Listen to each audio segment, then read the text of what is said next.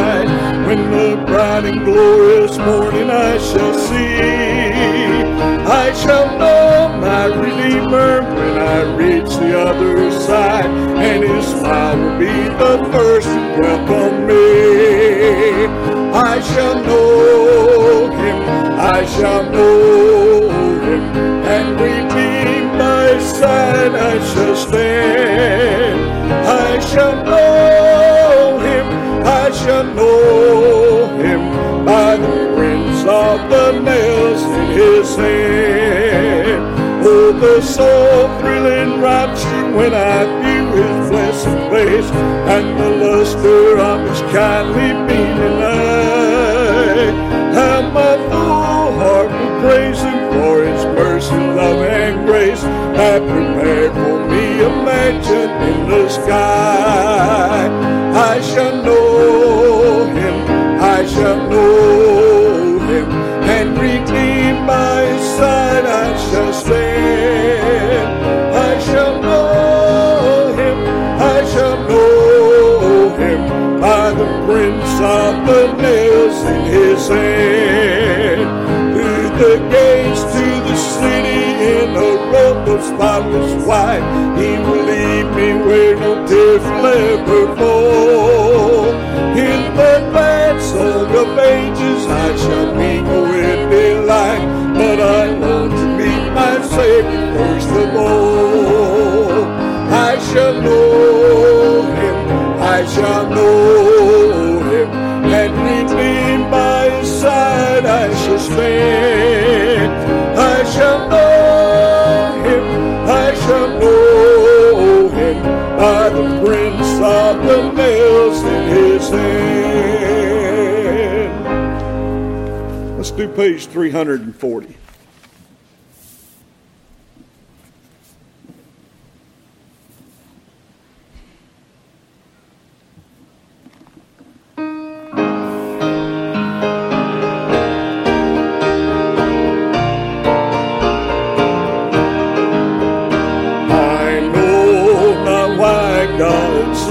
God's grace to me He hath made known. Oh, I am worthy, Christ in love redeemed me for His own. But I know Him, I believe, and I'm persuaded that He is able to teach me which I committed unto Him against that day. I know not how this saving faith to me He did impart. Oh, how believing in His word, oh, peace within my heart. But I know Him, I believe, and I'm persuaded that He is able to keep that which I commanded unto Him against that day. I know not when my Lord may come at night or noonday fair, nor if I walk the fair with Him, or meet Him in the air. But I know Him, I believe, and I'm persuaded that He is able to keep that which I commanded unto Him against that day. We'll do one more, page 310.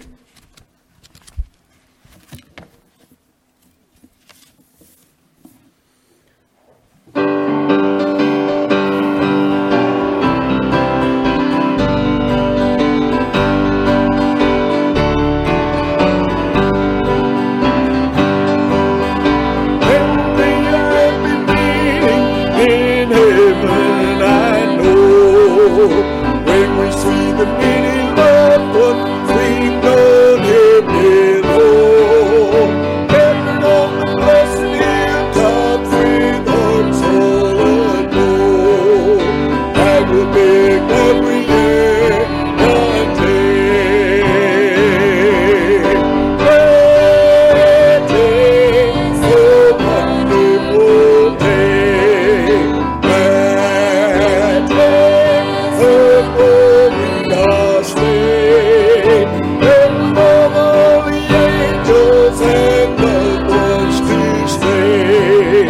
I will be glad reunion day.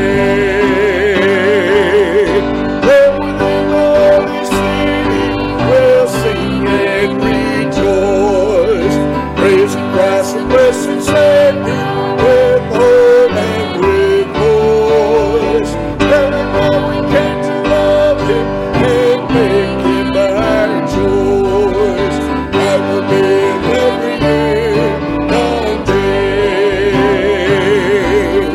That day, oh wonderful day. That day, oh glorious day.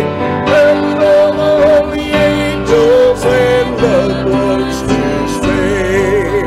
That will be a glad reunion day. When we live a million years in that wonderful place, basking in the love of Jesus, beholding His face, then we'll sing with just a moment of praising His grace. That will be a glad reunion day. That day, oh wonderful day. That day, oh glorious day. There with all the angels and loved ones to stay. That will be a glad reunion day.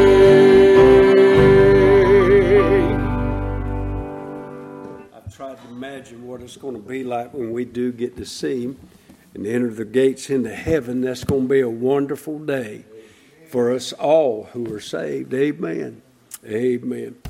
As far as announcements go, all we got on the list right now is this coming Sunday after morning service. Brother Terry will be having adult choir practice, so remember that, and you'll linger behind for a little while. And he said he won't keep you too long, probably about 3 hours, somewhere around in there. So anyway, did y'all notice how little my water cup's getting? When I first started here, my water cup was that tall.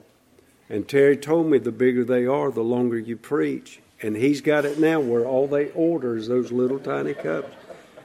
He's a happy man. Amen. Amen. On our prayer list tonight, we've got a lot of our own on there. On my prayer list at the very top is my wife, Miss Debbie. You be sure to pray for her. We leave tomorrow around, we've got to be down at Grady at 1 o'clock and meet with the neurovascular surgeon and see what he's got to say. And we're anxious to have a doctor tell us something. So you pray for Miss Deb and us as we travel. Also, Rhonda Cochran, a friend of ours, has just found out she's got cancer. Sue's family. Brenda Merritt, which is Brother Clifford Allen, called me the other day, asked us to pray for her. She's his niece and just needing prayer for her. Also, Peggy Phillips, Peggy Jackson, Ricky Meeks, Brother Tommy's brother. Need to continue praying for him. Jody Bennett, Dawn Sisk, Martha Wilkerson, and Jackie and Brent Patterson. How about your prayer list tonight, your prayer request? Anybody?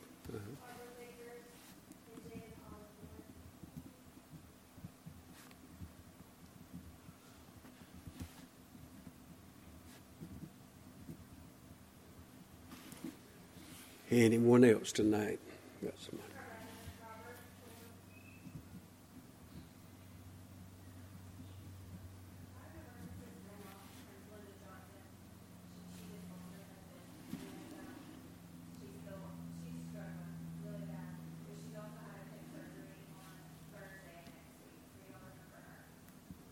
What's her name?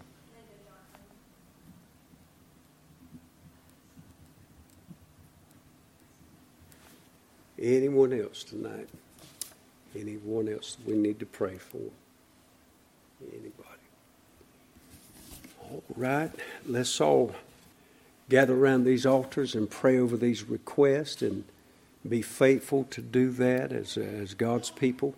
I'm so thankful that the Lord has given us the opportunity and the ministry of prayer. So you come and let's gather together and pray over these requests.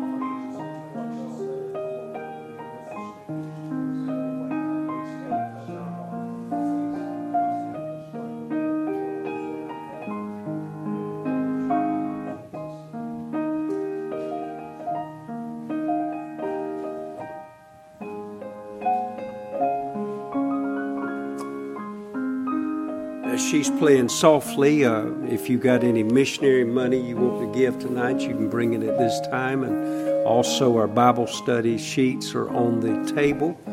Come get one of those, and we'll go through that in just a moment together.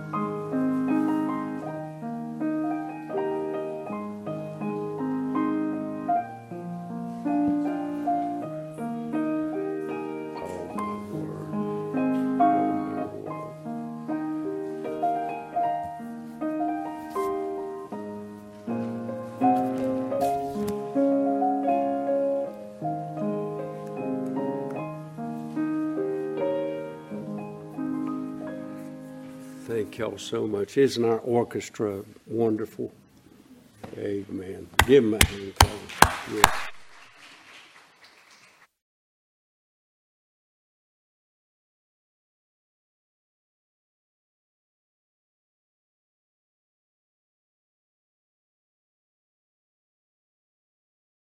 The book of Matthew, chapter number 5 tonight, the book of Matthew.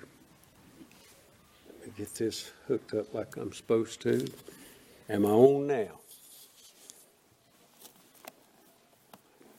Those guys up there in the PA booth, they're good too.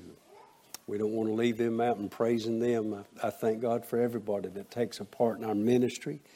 And I play such a small part in what God's doing, but I'm thankful to be a part. And it's a blessing to do anything for Jesus Christ, whatever it is. Matthew chapter 5, we've been studying through the Beatitudes, and we're going to study the next to the last one. And this will be the 8th one altogether. And so we want to look at it, but I want to begin in verse number 1 and read through all of them again, just for the impact of what the Lord is teaching. And it says it like this, beginning in Matthew chapter 5 and verse number 1. It said, "And seeing the multitudes." I was thinking as I was reading this on the platform tonight, that the multitudes always moved the Lord. Every time he saw a crowd of people, a group of people, it moved him to do something. He saw the multitudes one time. The Bible says that he had compassion upon them because they were like sheep without a shepherd. But here he's looking at this multitude. It says, "And seeing the multitudes, he went up into a mountain. And when he was set, I don't believe he sat down. I believe he kicked his heels into the side of that mountain and he readied himself, and then he reared back and he preached to the people. It said, and when he was set, his disciples came unto him, and he opened his mouth. Again, as I was sitting on the platform tonight, I was thinking about all the things that the Lord had opened. He opened his mouth, he opened the scriptures, he opened the tomb, and he opened the way to heaven. Amen. A lot of preaching just right there in those few verses. It said he opened his mouth and he taught them, saying, Blessed are the poor in spirit, for theirs is the kingdom of heaven. Blessed are they that mourn, for they shall be comforted. Blessed are the meek, for they shall inherit the earth. Blessed are they which do hunger and thirst after righteousness, for they shall be filled. And blessed are the merciful, for they shall obtain mercy. Blessed are the pure in heart, for they shall see God. And blessed are the peacemakers, for they shall be called the children of God. And our beatitude for the night, verse number 10, it says, Blessed are they which are persecuted for righteousness' sake, for theirs is the kingdom of heaven. Let's go to the Lord in prayer, and then we'll begin our study together tonight of this 8th beatitude. Our Heavenly Father, tonight, Lord, as we gather, Lord, before your throne, we're so thankful that we can call upon that mighty name, that name which is above every name that's ever been named. And we thank you, Lord, that you give us access and you give us opportunity and you give us authority, Lord, by that mighty name of Jesus Christ. And Father, tonight as we come before you, Lord, we're thankful. We're a blessed people, truly. Lord, all of these blessings, Lord, come from the mouth of the Lord. And I'm so thankful, Lord, to be a part of what you've spoken. And Father, tonight in Jesus' name, we're asking you, Lord, to open up our hearts. Open them up wide, Lord, that we might receive that engrafted word, which is able to save our souls. And God, help us to learn something from you tonight. And we're thankful for everything that you'll accomplish, all that you'll do. Lord, all these names that were named tonight in prayer request. Lord, we're thankful that you know every name, you know every need, you know the nature of every need. And Lord, we're so thankful that, Lord, you know exactly what needs to be done on every behalf. So God, we're so thankful that we can commend into the hands of God every request of our hearts. And Father, bless tonight's study in Jesus Christ's name. And all of God's people said, amen and amen. Let's begin tonight with our study sheet together, and we'll just go through this together the way that we've been going. And we've been looking at the Beatitudes with this thought in mind, that he's teaching us what our attitudes should be concerning things that we will encounter as we live out our lives for Jesus Christ. He's teaching us, for example, the very first one, blessed are the poor in spirit. The next one, blessed are they that mourn. And that's what our attitude should be with certain things. We looked at the first one that's what our attitude should be towards our own spirits. Then the second one, blessed are they that mourn. We looked at that as what our attitude should be towards suffering. And on and on and on. We've gone through these Beatitudes one at a time and learning what our attitude should be about different things that our lives will be involved with. And now we come to verse number 10 tonight, where it said, Blessed are they which are persecuted for righteousness' sake, for theirs is the kingdom of heaven. Let's look at our study sheets together, and we'll go through this, and you can read along with us as we read it to you. It said the Lord has been teaching his congregation important principles which are involved when one chooses to live for him. He tells them that they are blessed when they mourn, when they are poor in spirit, when they are meek, and when they hunger and thirst after righteousness. Now, he informs them that they are blessed when they are persecuted for righteousness' sake. Listening to the Lord teach these truths would make one realize that there are many blessings associated with living for Jesus. Also, the Beatitudes forces one to consider this truth. there is a cost when one chooses to live for Christ.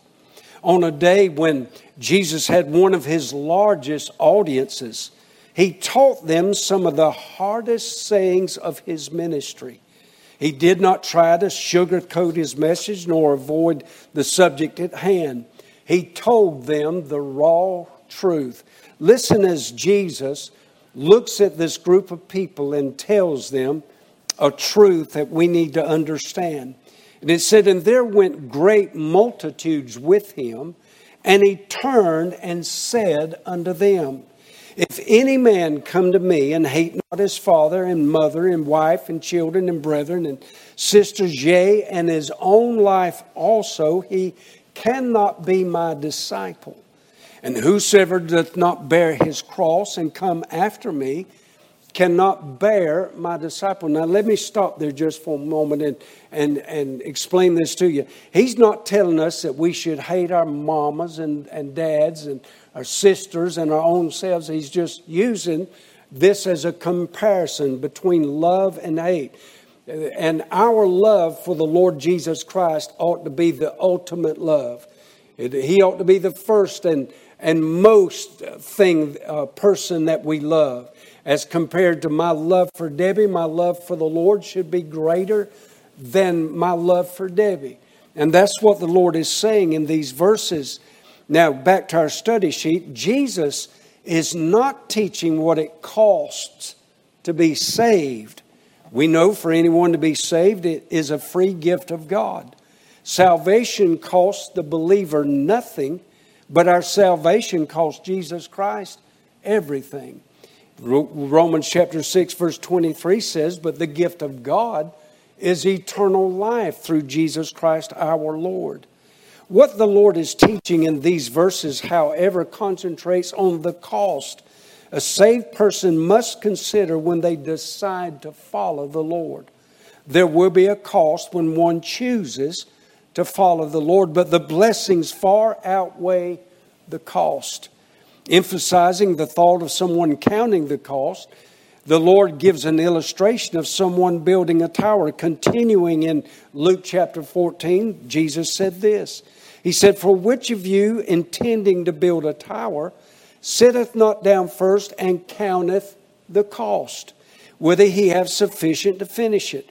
Lest haply after he hath laid the foundation and is not able to finish it, all that behold it begin to mock him, saying, this man began to build and was not able to finish. Many people make a hasty decision that they will follow the Lord, and they start out wide open for Jesus. But then something happens along the way, and the cost factor becomes too much for them to handle, and they are not willing to suffer the consequences of following Jesus. One day Jesus had a man offer himself in full service of following the Lord. Listen how Jesus responded to his initial proposal. In Matthew chapter 8, verse 19 and 20, we read that account. It said, and a certain scribe came and said unto him, Master, I will follow thee whithersoever thou goest. Watch Jesus now. And Jesus saith unto him, the foxes have holes, the birds of the air have nests, but the Son of Man hath not where to lay his head. How would you like for the Lord, you come up to Jesus and said, hey, Jesus, I'm going to follow you all the way. And Jesus looks at you and says, I can't even offer you a place to stay. I can't even offer you a house to live in. I don't even have a place to stay. That's what he's telling this man.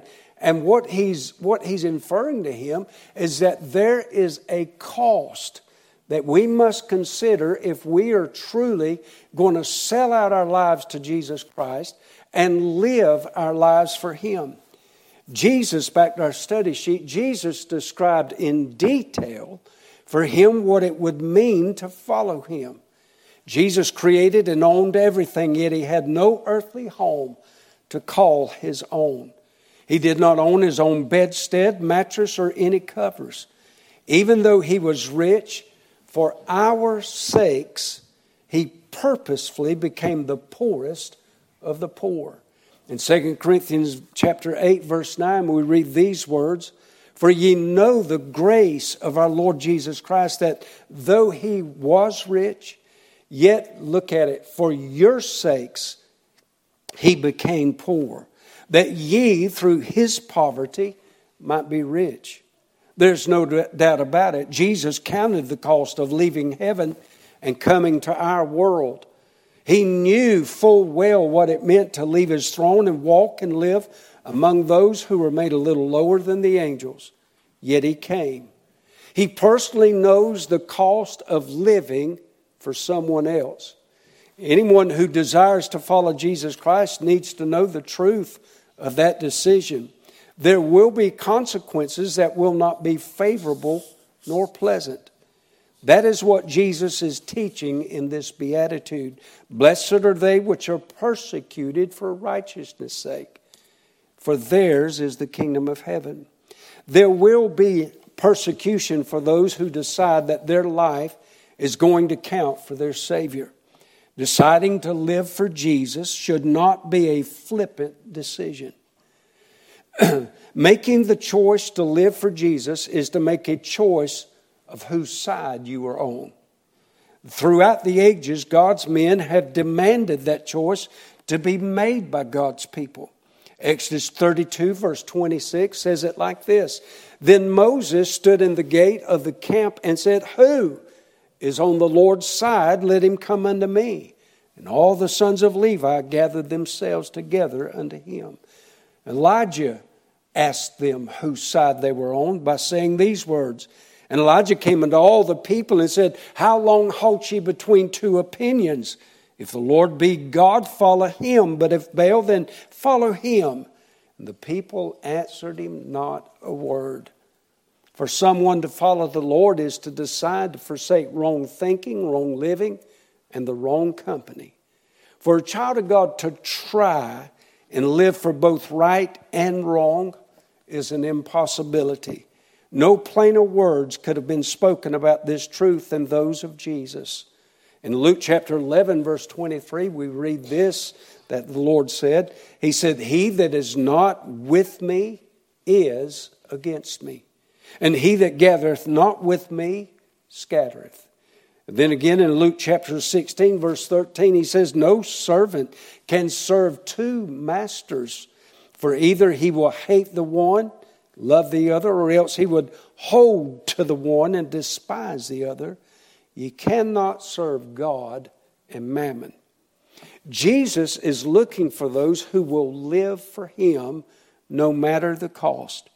And there needs to be a consideration among those who desire that course. First, let's consider the reality of persecution. For anyone to truly follow the Lord will mean that those who oppose the teachings of Jesus will persecute without mercy those who are sold out to him. In 2 Timothy 3:12, the Word of God says this, Yea, this is a positive statement, Yea, and all that will live godly in Christ Jesus shall suffer persecution. It has always been that way from the beginning of time. Paul made an amazing analogy in a statement he made in the book of Galatians chapter 4, verse 29. He said this, But as then he that was born of the flesh persecuted him that was born after the Spirit, even so is it now. He was speaking of the two children firstborn to Abraham, Ishmael and Isaac. Simply put, one was born wrong and the other was born right. Ishmael was born out of sin, but Isaac was born out of God's blessings. Sin and God's blessings are always at opposing spectrums. Those who live for sin will always persecute those who live for the Spirit of God. There are only two sides in life, the devil's side and the Lord's side. And again, no one can serve both, so a choice must be made. Better is the life of the one who decides to live for Jesus than the one who follows hard after sin. Can I get a witness right there? I've heard people get up and say, testify. I've heard them testify, ever since I've been saved. It is so hard to live for Jesus. It's harder to live for sin. Living for sin is the hardest life there is. I had somebody tell me the other day, said, when you put alcohol in there, it complicates everything. When you put sin in anything, it complicates everything. Where are we at? Persecution may be your lot in life when you choose to live. You know what Jesus Christ said? He said, woe be unto you when all men speak well of thee. When you got everybody patting you on the back, talking about what a good Joe you are, you ain't standing for nothing. You stand for Jesus Christ, you're going to make enemies in this world. I promise you that. Persecution may be your lot in life when you choose to live right, but the outcome will always be far better. Daniel purposed in his heart to live his life for the Lord in the foreign land of Babylon. And his life was far better than those who lived for the world. We read about it in Daniel chapter 1. It said, but Daniel purposed in his heart that he would not defile himself with a portion of the king's meat, nor with the wine which he drank. Therefore he requested of the prince of the eunuchs that he might not defile himself. Then we read verse 15 about that. And at the end of 10 days, their countenances appeared fairer and fatter in flesh than all the children which did eat the portion of the king's meat. Not only will there be the natural benefits of living for the Lord, is also the spiritual benefits. The book of Daniel goes on to tell the rest of the story. In verse 17, it says this, as for these 4 children, look at this, God gave them. Why? Because they purposed in their heart to live for Him. I'd rather have God on my side any day of the week than 20 million people of the devil on my side. I'd rather have God on my side than I had all the rest of the world on my side. It said, as for these 4 children, God gave them knowledge and skill in all learning and wisdom. And Daniel had understanding in all visions and dreams. And the king communed with them, and among them all was found none like Daniel, Hananiah, Mishael, and Azariah. You do know that's Meshach, Shadrach, and Abednego. That's their original names. That's their Hebrew names. Meshach, Shadrach, and Abednego was their Babylonian names. Therefore stood they before the king, and in all matters of wisdom and understanding that the king inquired of them, look at this, he found them 10 times better than all the magicians and astrologers that were in all his realm. The world will not like it when you choose to live for Jesus, because it is in opposition to the way that they live. But that is also their choice. For example, the homosexual agenda of our generation seeks to claim they were born that way. The truth of the matter is that it is a choice they consciously make. They decide what the Bible says about unnatural affections is wrong, thus choosing to seek that lifestyle. When anyone lives their lives God's way, it will always rile the ones who will not. In Proverbs chapter 29, verse 27, I found this yesterday as I was working on this study. It says, an unjust man is an abomination to the just. Watch this. And he that is upright in the way is abomination to the wicked. That's the reality of persecution. Now let's look at the reason for persecution. The most persecuted person who ever lived was Jesus Christ. He lived his entire life in true righteousness. He never sinned. He told everyone the truth. He had compassion on the multitudes and healed their sick, fed them when they were hungry, stilled their storms, and raised their dead. And even though he did them nothing but good, they persecuted him. And the reason the persecutors did so was for envy. Pilate tried several times to release Jesus, and he boldly claimed that he could find no fault in him, yet they wanted him crucified on the cross.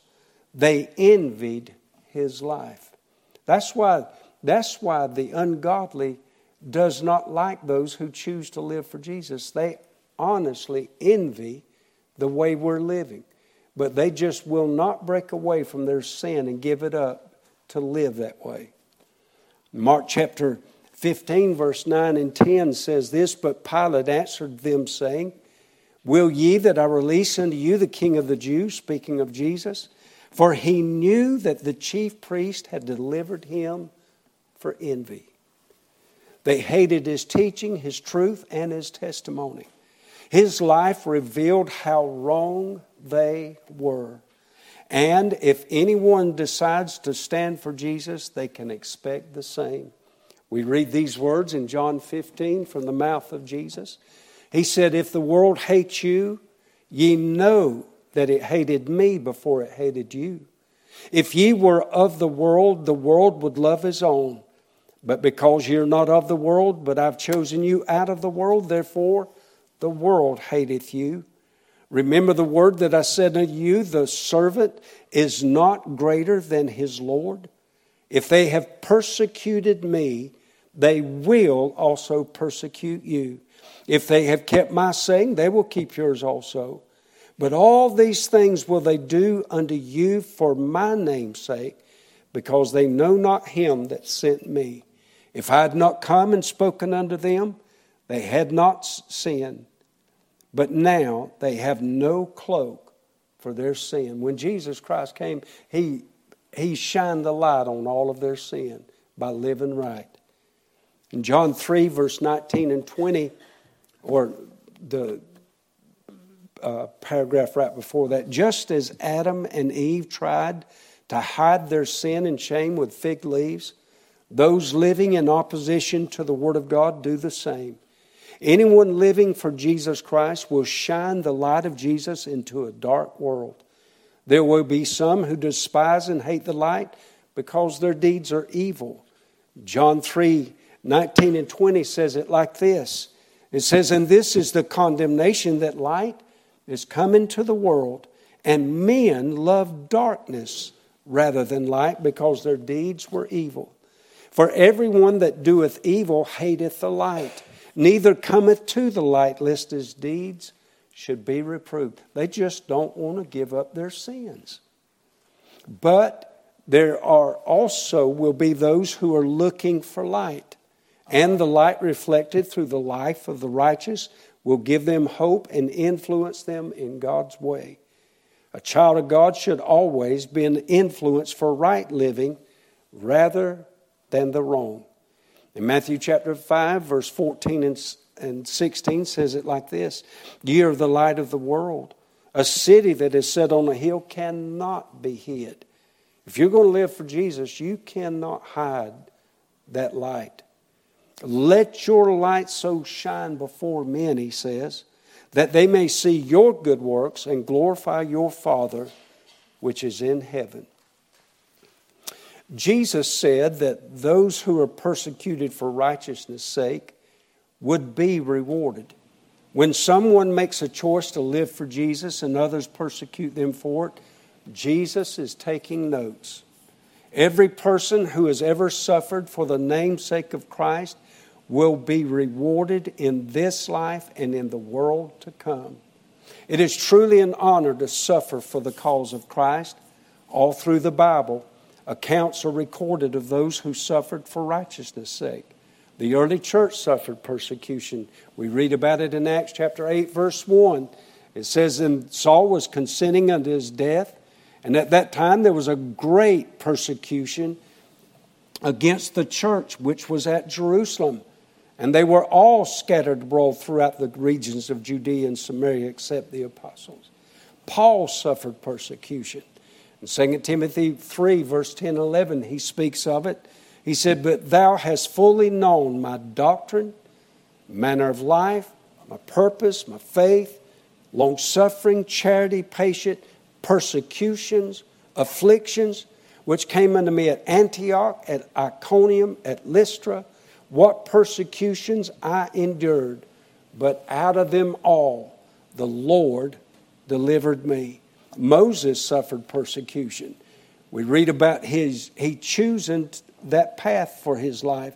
In Hebrews chapter 11, by faith Moses, when he was come to years, refused to be called the son of Pharaoh's daughter, choosing rather to suffer affliction with the people of God than to enjoy the pleasures of sin for a season, esteeming the reproach of Christ greater riches than the treasures in Egypt, for he had respect unto the recompense of the reward. Many of the Old Testament saints suffered persecution. We read about them again in Hebrews 11. And others had trial of cruel mockings and scourgings, yea, moreover of bonds and imprisonment. They were stoned, they were sawn asunder, they were tempted, were slain with the sword, they wandered about in sheepskins and goatskins, being destitute, afflicted, tormented, of whom the world was not worthy. They wandered in deserts and in mountains and in dens and in caves of the earth. And we think we got it bad.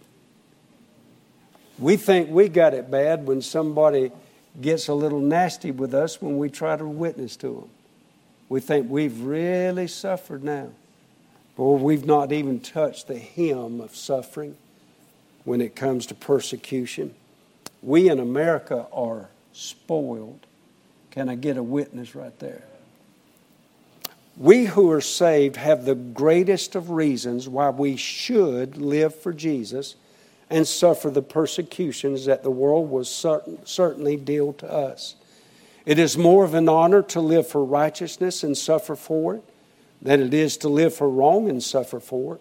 And Peter says this in 1 Peter chapter 2, verse 19 and 20. He said, this is thankworthy.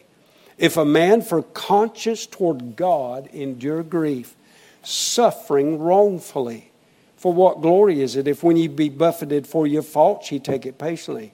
But if when ye do well and suffer for it, and ye take it patiently, this is acceptable with God. The disciples of the early church counted it a badge of honor to suffer for the cause of Christ. In Acts chapter 5, verse 40 through 42, and when they had called the apostles and beaten them, they commanded that they should not speak in the name of Jesus and let them go.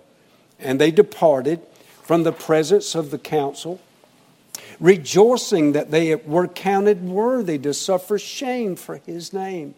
Now watch this. And daily in the temple and in every house they ceased not to teach and preach Jesus Christ.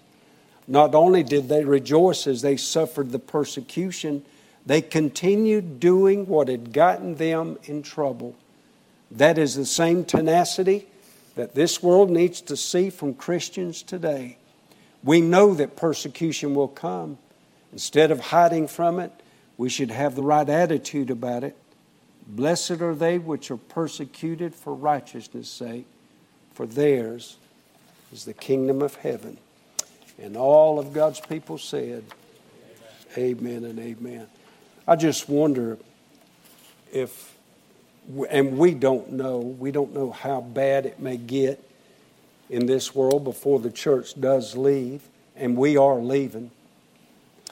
And we're leaving before the tribulation, but we do not know how bad it's going to get before. I just wondered if the government came out and said that you can't say anything about Jesus Christ anymore, I wondered how many Christians would obey the government in that regard. Or how many would have the boldness and that much God, that conscience toward God that Peter spoke about, that we'd keep opening our mouth like these early disciples did and go ahead and suffer the persecution anyway. I pray that I would have enough of God about me, enough of a thankful heart that I'd keep opening my mouth for the Lord Jesus Christ, no matter what they might do. So y'all pray for me that I would always have the boldness to do so. Let's all stand tonight.